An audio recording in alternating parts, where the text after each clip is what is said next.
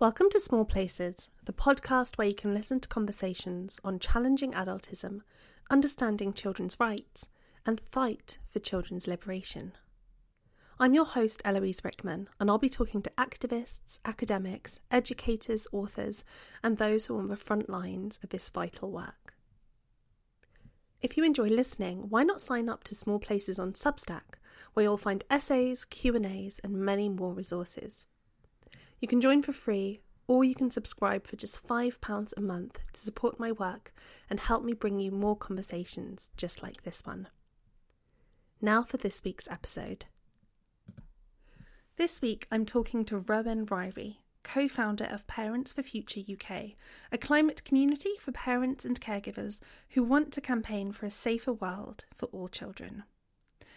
In our conversation, Rowan and I talk about why the climate movement needs everyone, however imperfect we might be, to fight for a livable future, why activism doesn't necessarily need to be as scary as we think it is, and how all of us can make a difference, no matter what our skill set and the amount of time we have available to us.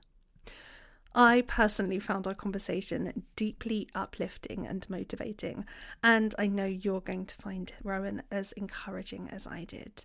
I really hope you enjoy our conversation. Rowan, thank you so much for joining me today. You're very welcome. It's lovely to talk to you.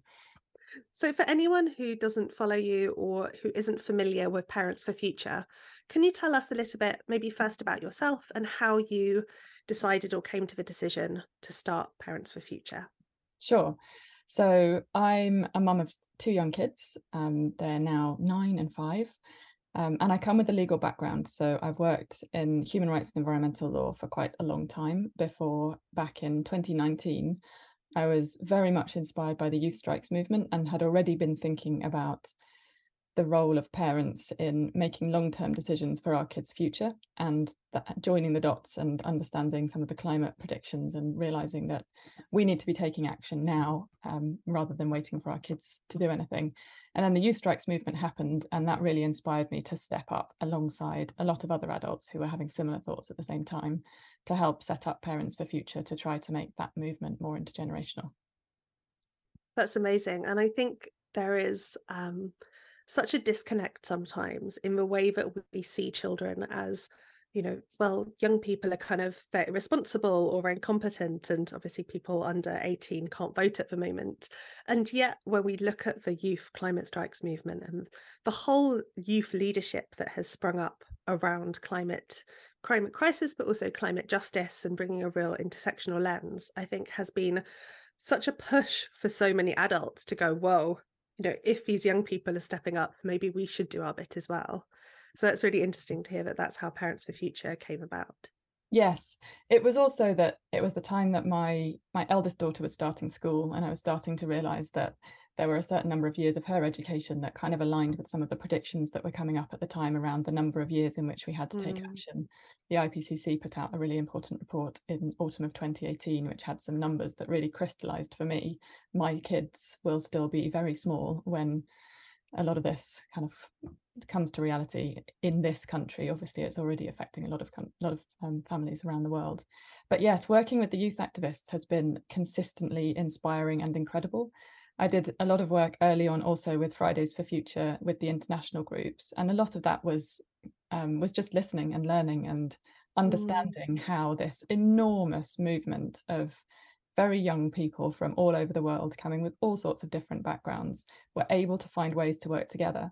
And how did they navigate that? And how did they then kind of have the scale of impact that they were having? So absolutely, the youth strikes movement and then other youth activists have been one of my main teachers, I think, in understanding how to engage as an activist, because it's a very different way of operating coming from a legal background where it's very hierarchical. You've got a very set way of making decisions and engaging and working with other people, to working in a movement space, which is much more fluid and much more relational. So understanding how those relationships with different people work. So observing how the youth activists have navigated that has been really important in then working out how we can do that with a different audience of parents. Oh, that is fascinating. And I think, yeah, we have so much to learn in so many different ways from the generations who are coming up now. Um, so often in conversations with young people, I'm almost not taken aback, but just, they seem so much more switched on and so much more, I don't know, open and aware of injustice in so many different ways. It feels really beautiful. And I love that we are thinking about these intergenerational spaces and intergenerational movements and how we can share perhaps our experience as people who are, have some professional experience or caregiving experience, but we can also learn so much from these younger people as well. So, yeah, I love that ethos of Parents for Future. One of the things you mentioned, which has also been something which really opened my eyes too, was that when your daughter was going off to school, you were suddenly like, wow, this isn't just something that's really far ahead in the future. And I think that a lot of parents, certainly that I've spoken to, and not just parents, other family members as well, there is still, I think, for some people, this idea that the climate crisis is still some way away. Yes, our summers are getting hotter, and yes, we're seeing these awful storms. And yes, in some other places, these things are getting worse, but surely we will be okay. And I think there is really this idea that, well, we still have some time. But yeah, Mm. as you say, work from the IPCC has shown that actually this is a decade where we desperately need to be acting. And I wonder if you can talk some more on that. Sure. There's lots of statistics around the ways that children are already being impacted by the climate crisis that I think makes so crystal clear that this is not something that is going to happen in 20 years, 30 years, 50 years time. There was a report put out a couple of years ago, which I think was a UNICEF report, which showed that 99% of children alive today are already exposed to at least one major climate risk factor. And that was things Wow. like air pollution. Air pollution is a huge one that is already Mm, affecting most children in the world, but also the risk of extreme weather, of flooding, of drought, all of these things that we're already seeing. And we've seen, huge heat waves across Europe. It was strange that the UK wasn't experiencing that when it was all over the news this summer. But yes, it's already affecting most children. And I think air pollution is one of the ways in which it's affecting most children in the UK already. But that's linked to the same issues. It's linked to fossil fuels. It's linked to the climate crisis and the kind of the issues that are causing the climate crisis and those higher risks of extreme weather, etc. So it really isn't mm, something that is still further down the line. It will become more and more apparent as we get further into this crisis, and we will get more of those extreme weather events here. But there are plenty of families all around the world that are very much on the front lines of this yeah. already. And I think it's a danger to fall into that feeling of, well, it's not affecting me yet, so I don't need to engage. That's a position of massive privilege to be able to say, it's not my kids, so I'm not going to engage. Mm, But I also understand that, like, it's a very personal thing once you realize your children are likely to be impacted by this or already impacted. And that was absolutely part of my motivation for stepping in originally. But it's not something that's still far away. And all of those predictions that are coming from the IPCC show that it's just going to get more intense and affect more children worse and more severely. mm. And I think another aspect of the impact on children, that again, maybe similar to air pollution, is something which isn't something that we sort of see, is just the impact on children and young people's mental health. And I Absolutely. know that the statistics show that so many young people are deeply anxious about what the future holds for them. And I can really see why, to have these awful fears, to be seeing what's happening on the news, to be taking that in, and then to be seeing the adults in your life, the adults who are in charge, the lawmakers, the politicians, to see this real inertia, I think must be absolutely terrifying. Yeah, and I think the statistics on that are something like 86% of children from a big survey that was done a Mm, couple of years ago around the world show that they are already anxious about climate. So there's research out there that underlines that. And yes, youth mental health is already hugely problematic without climate change being in the picture. There's lots of reasons, social media being just one, why youth mental health is already at massive risk.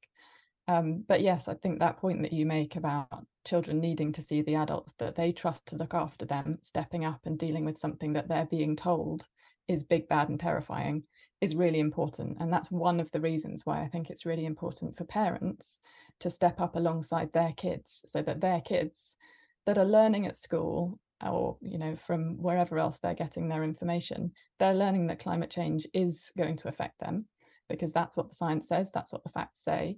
And then to see their parents kind of turning a blind eye or putting their head in the sand or trying to pretend this away because it's uncomfortable, I think causes real problems. And it feels a bit like we're gaslighting our kids if we're not taking it seriously. But to be able to stand alongside your kids and say, I don't really know quite how to deal with this either, but I'm taking it seriously and I'm going to do stuff with you. I'm going to engage with you alongside this. That's really powerful. And I think that creates actually opportunities for connection with kids and for them to feel supported in the things that are worrying them. Definitely. And I think a really beautiful reframing is this idea that actually we love our children so much. And like many people, I read Rupert Reed's book, Parents for a Future, when it came out a few years ago. And he talks about, you know, climate activism as almost a kind of an expression of the love that we have for the children in our lives, for their children, for the children around us, for the children in other countries. And, you know, purely just from a selfish perspective, if you love your kids, if you love your nieces, your nephews, your grandchildren, that actually this is something tangible that we can do for them. We can take care of them and we can keep them safe. There was also a really powerful clip by Christiana Figueres, who I think she was quite central to the Paris Accord, wasn't she? She was, yeah. And she's also written a brilliant book, which I've completely forgotten the name of it now. She co-wrote it with someone, and it is a brilliant book. Future We Choose. Yes, there we go. The Future We Choose, which is a really brilliant, hopeful and accessible book. And I saw a fantastic clip where she was saying the other day, you know, if you saw a truck coming down the street towards your children, you wouldn't just be like, let me see if the, you know, the road designers are going to change it. You would step in front, you would take action, you would try and keep your children safe. And this is absolutely something which is posing a real existential risk, not just to our children, but to children everywhere. And I think sometimes there is this difficulty to believe that it really is as bad as people say it is. I think perhaps some people feel like, well, if it really was this bad, if it really was this existential risk, surely we would see policymakers doing something. Surely we would see mass protests. Surely we would be seeing every single politician around the world devoting so much resource to changing this. And yet, I think for so many people, there is this real disconnect between what the scientists are telling us and what they're seeing publicly around them happening. And I think that can cause some people to sort of stick their head in the sand a little bit. Is that something you've seen as well? Yeah, I think it's a really common response that people still think that surely these people that are quote unquote in charge, that they're going to be the adults in the room and they're going to act in a way that is in everyone's best interests. And that's actually not what's happening, because they are very close to the fossil fuel industry. In most countries, there's a very strong connection between the political power and often kind of corporate power as well, and industries like the fossil fuel industry, who are one of the major contributors to the climate crisis. So where you've got that kind of close connection between political power and the industries that are causing this, you're not getting politicians acting in everyone's best interests. I think it is really hard to believe that, because we all want to trust that our democratic processes are going to result in leaders taking decisions that are for all of us. But that's not really what we're seeing at the moment. And that is very hard to wrap our heads around. I also just want to jump back to that one other point that you made around, if we love our kids, there's a danger of turning that into a, if you love your children, you have to take action on climate, which on a moral level I understand, but I also want to kind of recognize that there's a lot of families that are struggling with the day-to-day reality. And particularly right now, the cost of living crisis is very real. And affecting most of us, and some worse than others. That does make it really hard for many people to engage around climate action, and that's okay. I think people need to engage in a way that is possible for them. But those that do have stability, that do have a stable income, that do have a roof over our heads, that do live in a country where it is possible to raise our voices safely, there is more of a need for those of us that can do that work to step up and to use our voices, because not everybody is able to do that. Thank you for bringing in that nuance. I think that's really important. And I think this is something that we have seen even just here in the UK. A lot of people are having a really tough time at the moment. And it is hard when you're thinking about, well, how am I going to pay my next energy bill? How am I going to make ends meet this month to get food on the table? We've seen massive increases in people needing to use food banks, huge increases yet again in child poverty. The number of children who are completely destitute is rising. I can see why it is really difficult for a lot of families to be thinking about the climate crisis as a risk to their families when they have many more very urgent, pressing risks right now. But like you say, it feels like for those of us who are more privileged, to have more time and headspace, this is something where we can be thinking, well, can I use some of this to take action? Yeah, absolutely.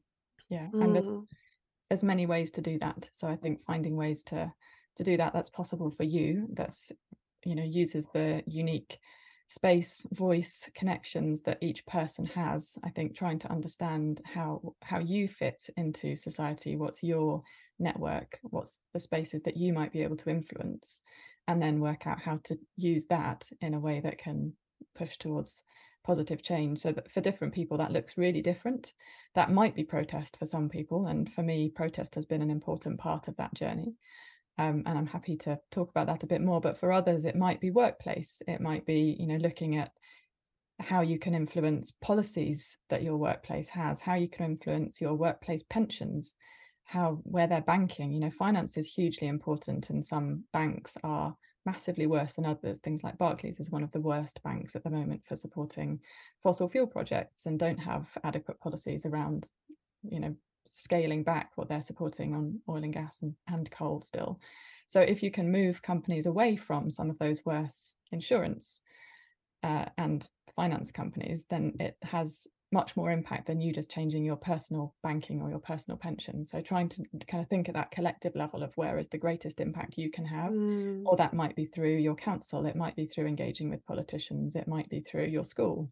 There's lots of different spaces where people have a unique kind of circle of connections around them. Each person has a different space, a different kind of constellation of people.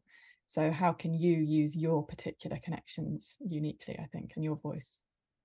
And I would also say, just for anyone who is thinking about changing bank accounts, if you're like me and find admin stuff very difficult, there are now lots of websites and tools which you can use which will kind of do that for you. So do have a look around, and there are a couple of websites which make it really clear which banks are doing better and which banks are doing worse. So that is definitely worth having conversations around. I also want to come back to something you were just saying, Rowan, around there are so many different forms of activism. And I think, as you say, talking to workplaces, talking to friends and colleagues, coming together with others is so important. But even in the sort of activism space, you were saying there's more than just protesting. So I'm a member of Parents for Future. Thank you very much for setting it up. But even just through Parents for Future, you can see that there are so many different ways of taking part. So Parents for Future organises social media campaigns. They organise calls where you can learn more about topics to write to your MP. So it's not just about going out on the streets and protesting. Yeah, exactly. And I think different things are going to feel possible for different people at different times. And I think part of the work that we've been doing with Parents for Future is trying to make any of this political engagement possible for parents, because a lot of political spaces are really inaccessible for parents of young children. And so finding ways that this age group, which is potentially a very powerful, very motivated age group, can engage is important in and of itself.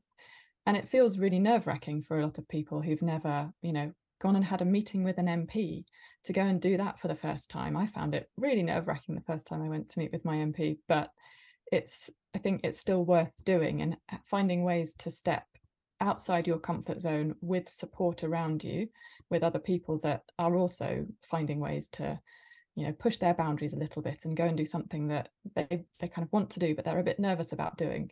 But part of the main function of Parents for Future is creating that community of other people who are also trying to find their space and their ways to engage and Mm. some support, whatever it is, whatever the kind of way people are taking action. But to be able to ask some advice from other people and then get some support from others around what you're specifically doing is really helpful, and it really enables people to do more than I think you're able to do Mm. if you're doing it on your own. Absolutely. And I think what we saw when we had the height of the COVID pandemic as well, and what I'm sure we will continue to see increasingly as we do feel in our areas the impact of a climate crisis more, is that we need to be in community with one another. We need to be sharing our skills, sharing our resources, coming together to mobilize, to support one another. And I think this feels like such a great way to test those waters if this is something that you feel a bit nervous about doing. Yeah, Bill McKibben is one of the main organisers in the US. He was very involved in setting up several movements there. And he always says that the best thing you can do to take action or to have an impact on the climate crisis is to be less of an individual, to find Mm. ways to take collective action and to do something together with others rather than feeling like you personally have to solve this for your kids, because you can't. And there is some Mm. kind of there's some relief in that. There's some fear in that as well, of realizing that you personally can't protect your kids from this big thing. But doing something together with others is likely to have far more impact than trying to take on that burden yourself. And it also, there's lots of, cultural capitalist approaches that's all about individualizing our guilt and our Yeah. impact, and trying to break away from that and challenge it and say, actually, it's not me personally, it's a systemic issue. And if we're going to tackle this systemic issue, we need to work together. So one of the things I found really interesting was learning about the origins of a like personal carbon budget. Can Yes, you maybe tell anyone who isn't familiar with that where this idea came from? this idea was an idea that one of the fossil fuel companies, I think it was Shell, but it could be BP, they're similar anyway. They came up with this concept of a carbon footprint, which was very much about putting the burden back onto the individual and taking away the focus from what the companies are doing, but saying, this is what individual people, this is what your personal footprint is going to be, and trying to make it feel like we as individuals therefore have to solve this, and kind of cutting the companies out of that narrative. And yes, I think challenging that and saying, look, that's not the situation here. And every individual is operating within a system in which we don't have freedom to completely change and completely walk away from our energy system. We do need to Mm. keep our houses warm. We need to, travel. There's lots of systems there that we can't entirely step outside. And so we need to find ways to not fall directly into that lifestyle changes narrative of, I need to recycle more, or I need whatever it might be. We're not going to solve it if we stay at that level, and we're going to play into the hands of companies if we're taking it all as a personal quest. We need to try to find ways to see this collectively. Yeah, I think that's such an important message. Thank you for sharing that. It's something I have definitely both heard from other people and also definitely had moments of feeling myself, is this sense of kind of personal hopelessness in the past when, for example, as a family, we try not to fly very much. So Mhm. we're not saying we will never fly, but that it would be something we would really limit as much as possible. And I had this real moment of just feeling like, is this all worth it? Mm. When I learned that over COVID, loads of empty flights were still running just to Yeah. keep the airspace up, or when you read about billionaires who take like 6-minute long private jet flights. And I Or our think, Prime Minister. or our Prime Minister, absolutely. And I think there is sometimes this real feeling when you focus just on those individual lifestyle changes of thinking, well, what's the point? What's the point of me not flying, or what's the point of me not eating meat when all of this other stuff is happening? But I think when you put it back into that sense of being in a community, being collective, also for me, it's also about having integrity to my own values Mm. and just feeling like, okay, it doesn't matter what everyone else is doing, as long as I feel like I can sit with my own decisions within my own moral framework, that has been helpful for me as well. Yeah, yeah, I I think think aligning with what you think is the right choice is important, and it has power, and it helps you feel more grounded and therefore more able to stay engaged, I think. But the other point I would add to that is, if you are making those kind of choices, talk about it, because that's how we start to reach the sort of social tipping points that we talk about a bit with Parents for Future. Is we need other people to understand that the people around them, and kind of peer influencing is really important. So parents talking to other parents and saying, actually, we've decided to make X choice, whether that's, take the ferry to France rather than fly to the Maldives, or, whatever it might be, or buying secondhand clothing, or, I mean, this is sort of coming back into individual choices, but if we are all going to have to change the way we consume. Yes. And we need to talk about it, because that's how other people will realize that people like them are seeing this as an important issue and are making decisions within their lives on the basis of the impact it's going to have on the environment. And there's data around, if we can reach kind of 25% of the population, is the data around social tipping points. If you can get to kind of 25% that are engaged, and you've got that kind of committed minority, you start to get to kind of social tipping points where it becomes much more likely that more people are going to engage, and that you get that kind of rolling ball momentum thing. So talking about it really is important, and 25% still sounds like quite a lot, but, and this I find really helpful, there was some research done a couple of years ago by Climate Outreach, which is a great organisation, where they looked at the UK population into different segments and how different groups of the population relate to climate. And the most engaged group is the progressive activist group. And there's 16% already in that group. So you've already got 16%. So we're trying to get another 11 at the moment to try to get that kind of social tipping point and to get that ball rolling. But I think when you start to kind of break it down and say, look, this is what we're intending to get, and we need to get more people engaged. It might be that we need more than 25, because climate's a big thorny issue, and actually it is going to need all of us to engage one way or another, and because there's a lot of forces acting against us, like there's a lot of money on the side of not doing anything coming from the fossil fuel industry and others. So it might be that we need more, but that feels like a good number to be aiming for at the moment.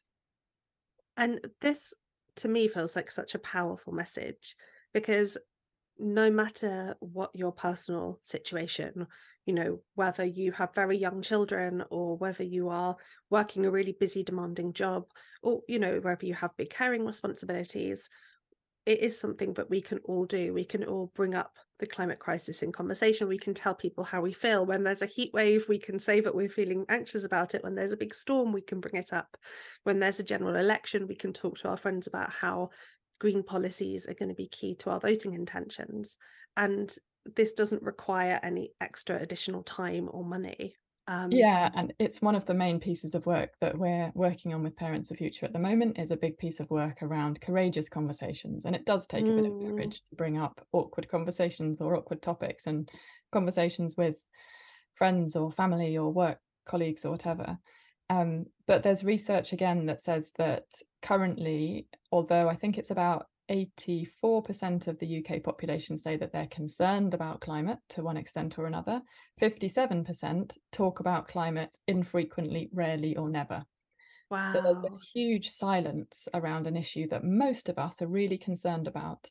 And finding ways to get through that silence is really important if we're going to get to any of those kind of social tipping points. And the social tipping points also, a big part of that is political will.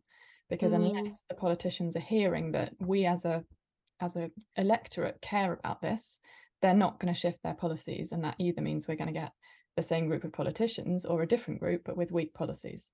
So we need to be voicing what we want in order for politicians to take that seriously. So the work we're doing at the moment is trialing how we can support parents to have conversations about climate. And it's very, very small scale through this autumn. But with a lot of learning built in. So hopefully by the end of the year, we'll have a much clearer sense on how we can most effectively support people to have these kind of conversations and what impact it has. Is that just about making climate a more salient issue?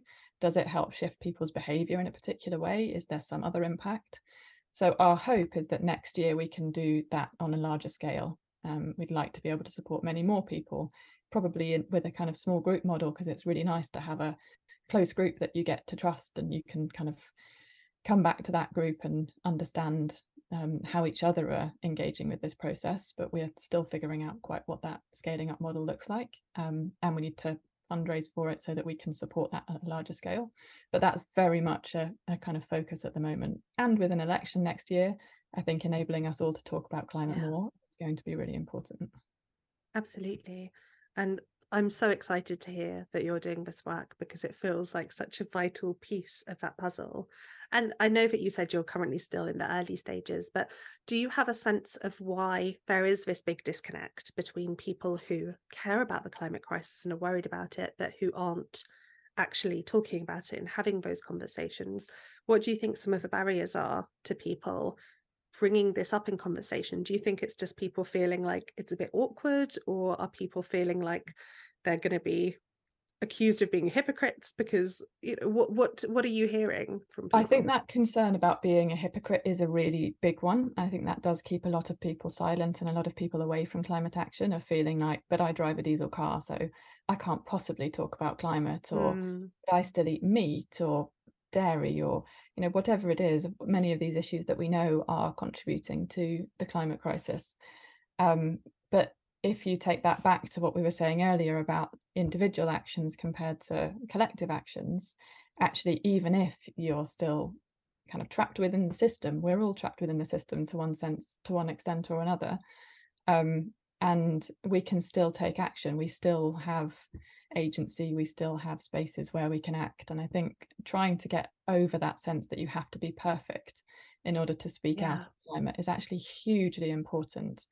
But there's lots of, I think I find some of the work around like shame really helpful. Brene Brown's work around shame, and shame is such an unhelpful emotion and way of relating to pretty much anything, but it keeps us silent. And so if those narratives are saying that you have to be perfect in order to engage on climate, that's a way of making people feel ashamed and therefore keeping them silent.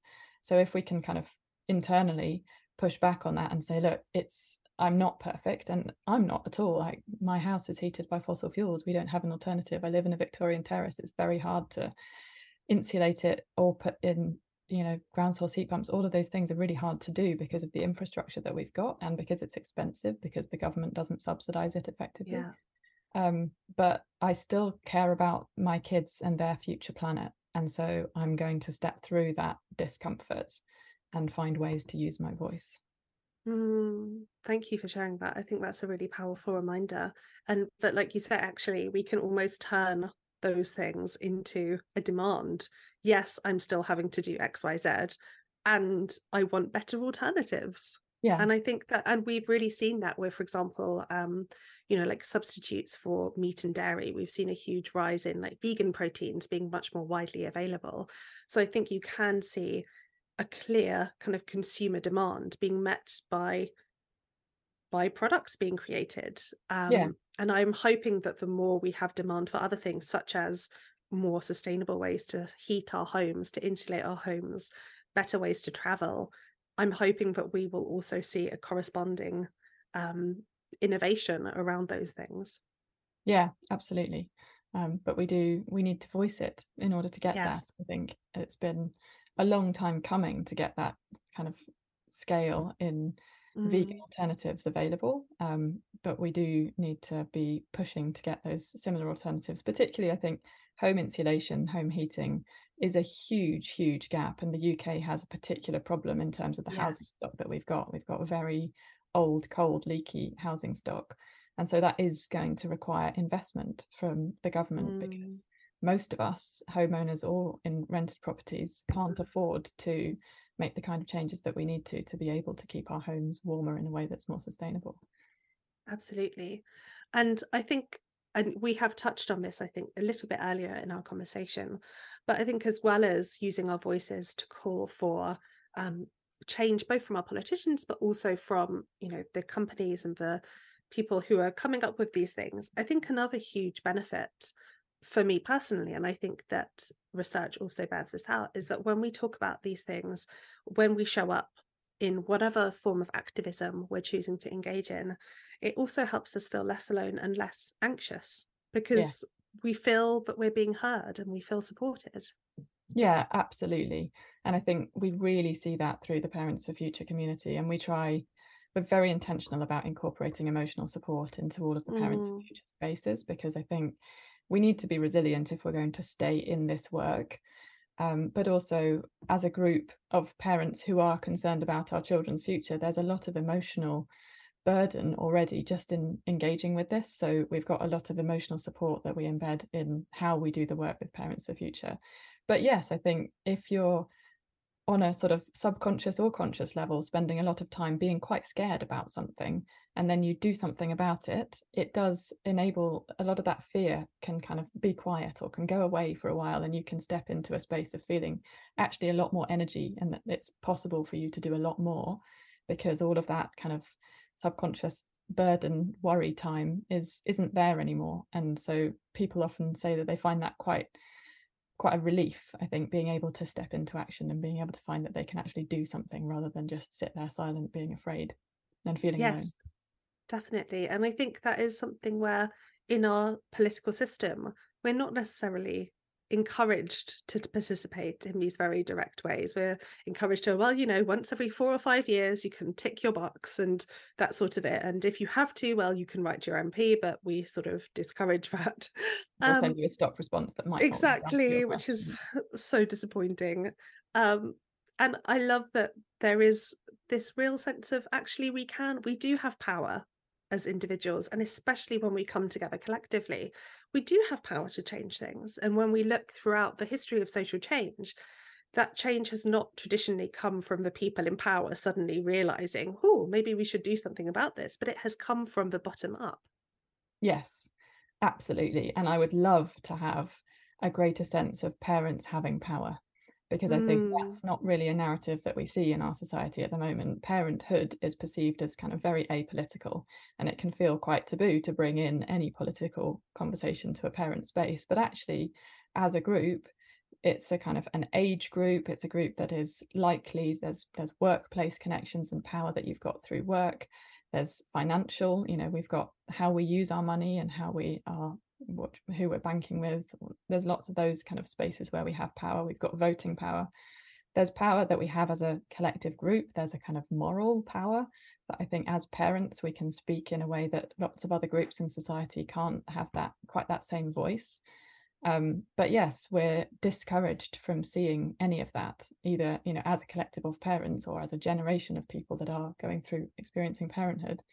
But yes, I think it would be great for us to shift that perception and see that there is agency, that we can step into agency if we choose to do so.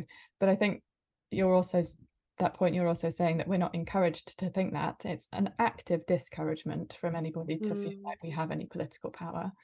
And one of the other barriers that I think we have to climate engagement for parents is fear of the way that things like protest have been perceived, and the way that that's been portrayed by the media very, very deliberately over the last few years, particularly around climate and environmental issues. So there's a perception that if you're going to engage around climate, then that equals arrestable protest. And that's absolutely not the case. So there are lots and lots of ways that you can engage that A, are not protest, and B, protest generally doesn't involve getting arrested. Protest is legal, is a really, really important message that the government is very unwilling to get out there. But protest is a fundamental part of how our democracy functions. It's built into the system that if we disagree with the decisions that our elected representatives are making, we can protest to show them that we don't like that and that we don't want them to do that in our name because they work for us. But the government has very, very deliberately introduced new legislation over the last few years, particularly in response to Extinction Rebellion, and then more recently to Insulate Britain and Just Stop Oil, that clamp down on protest. And the UK is now the most difficult country to protest in of any of the G7 nations. Wow. So it's very real. That was some research, I think it was earlier this year. There's a kind of ranking that looks at countries around the world and how difficult it is to use those kind of freedoms to protest. But the right to protest is enshrined in our legislation, and it's a fundamental part of democracy. So using it where we can, and for people who can, and very much recognizing that protest is higher risk for some people than for others. The police biases is very real. And yeah, lots of groups have been on the receiving end of the way the police will clamp down on Black and brown protesters, particularly, is much harsher. But it is important, I think, that we use those protest rights. I've been on dozens and dozens of protests at this point, and I've never been arrested. And I think that's a whole story of protest that we tend not to hear, is people that are engaging in peaceful protest and joyful protest, and protest, the energy of a group of people coming together to raise their voices about an issue is actually really powerful, and often really encouraging to then go away afterwards and know that all those other people are still there and they've gone back to their lives and they're still keeping doing things as well. So it can be really energizing, coming together in protest in some way. And we often have protests that involve kids, that have, you know, street entertainers and bubbles and songs, and they're really enjoyable spaces very often, as well as ways that we can raise our voices and do that visibly. So I think it's very calculated, that we've been discouraged from perceiving ourselves as having any power.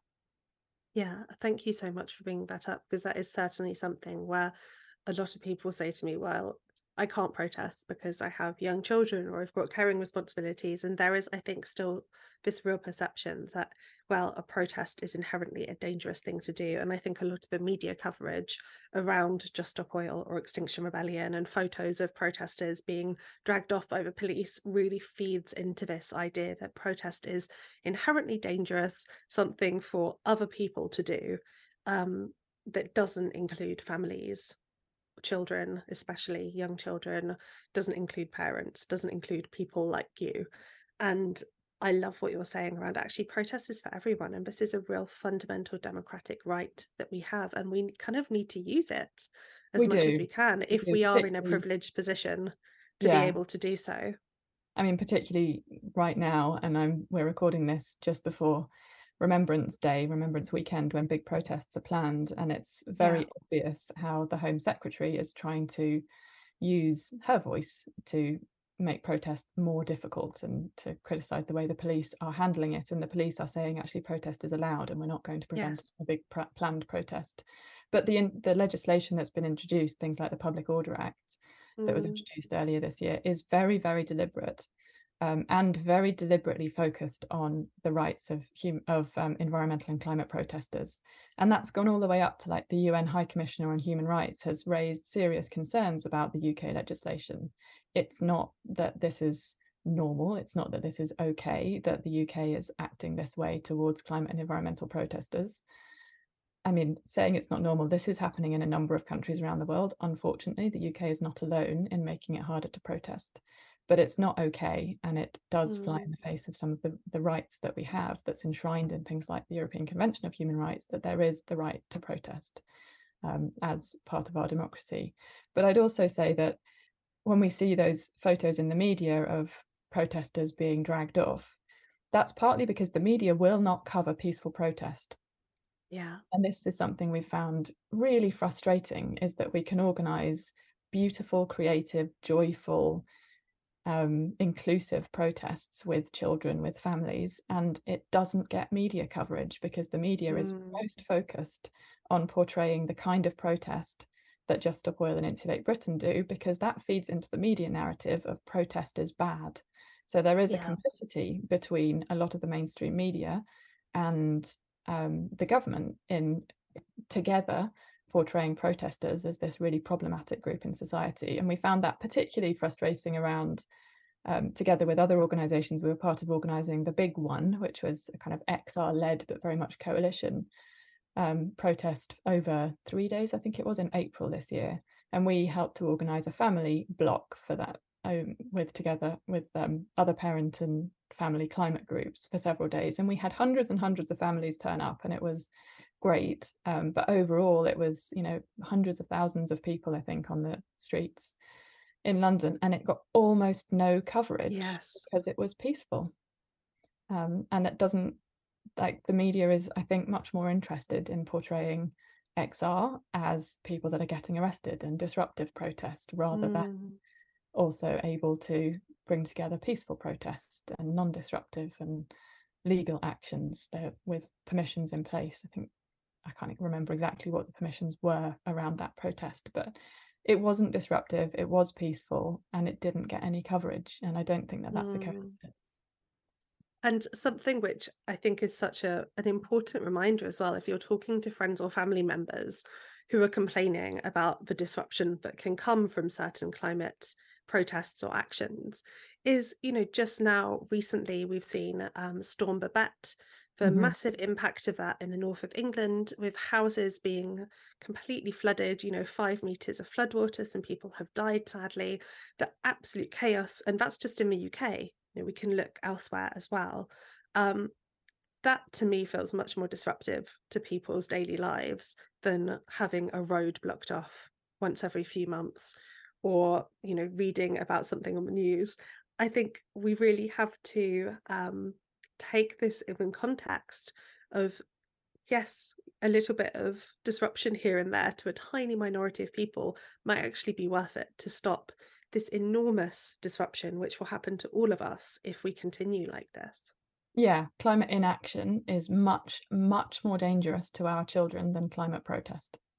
Yeah. And I think keeping that in mind is really important. That's the problem, is the lack of action on climate, and small, isolated, generally, short-term climate protests are far, far less dangerous for all of us than the kind of climate inaction that we see from government. And so if anyone is listening to this and thinking, right, you've convinced me, where do I sign up? How can people find out more about Parents for Future and the work you do? So I'd look on the Parents for Future website, parentsforfuture.org.uk, I think should be. We put up a new website recently, which has got lots of details of all of the events that we've got coming up. There's regular joining calls, so you can join a call, find out about Parents for Future, and then we've got an online platform that once you've been through one of those welcome calls, you can join, and then it's very easy to get involved in any of the campaigns. We have working groups for people that are really actively wanting to get engaged. There's a set of local groups across the country, so in some areas you might well have a local group that you can join and find people in your area, and actions that you can take part in your area. But then there's also the online community for anybody that wants to be engaged kind of at national level around campaigns or conversations around different issues, and just sharing experiences, which is also very valuable. So there's lots of ways to engage, and we've got some actions coming up at the end of November, which hopefully you'll see a bit more about that, pointing to voting records of politicians on different issues. Brilliant. Thank you so much. And just one last very quick question. For anyone who's listening who isn't in the UK, is Parents for Future just a UK organisation, or are there offshoots in different countries? Do you know? It's not. I helped to set up Parents for Future Global as well as Parents for Future. Okay, wonderful.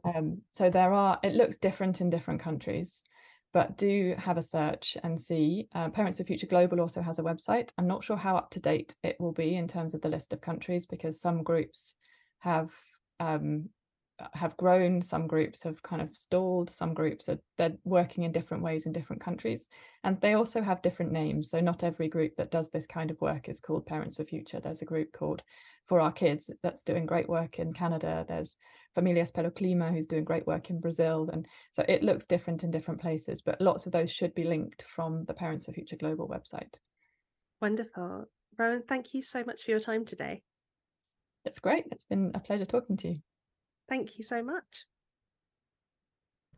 Thanks so much for listening.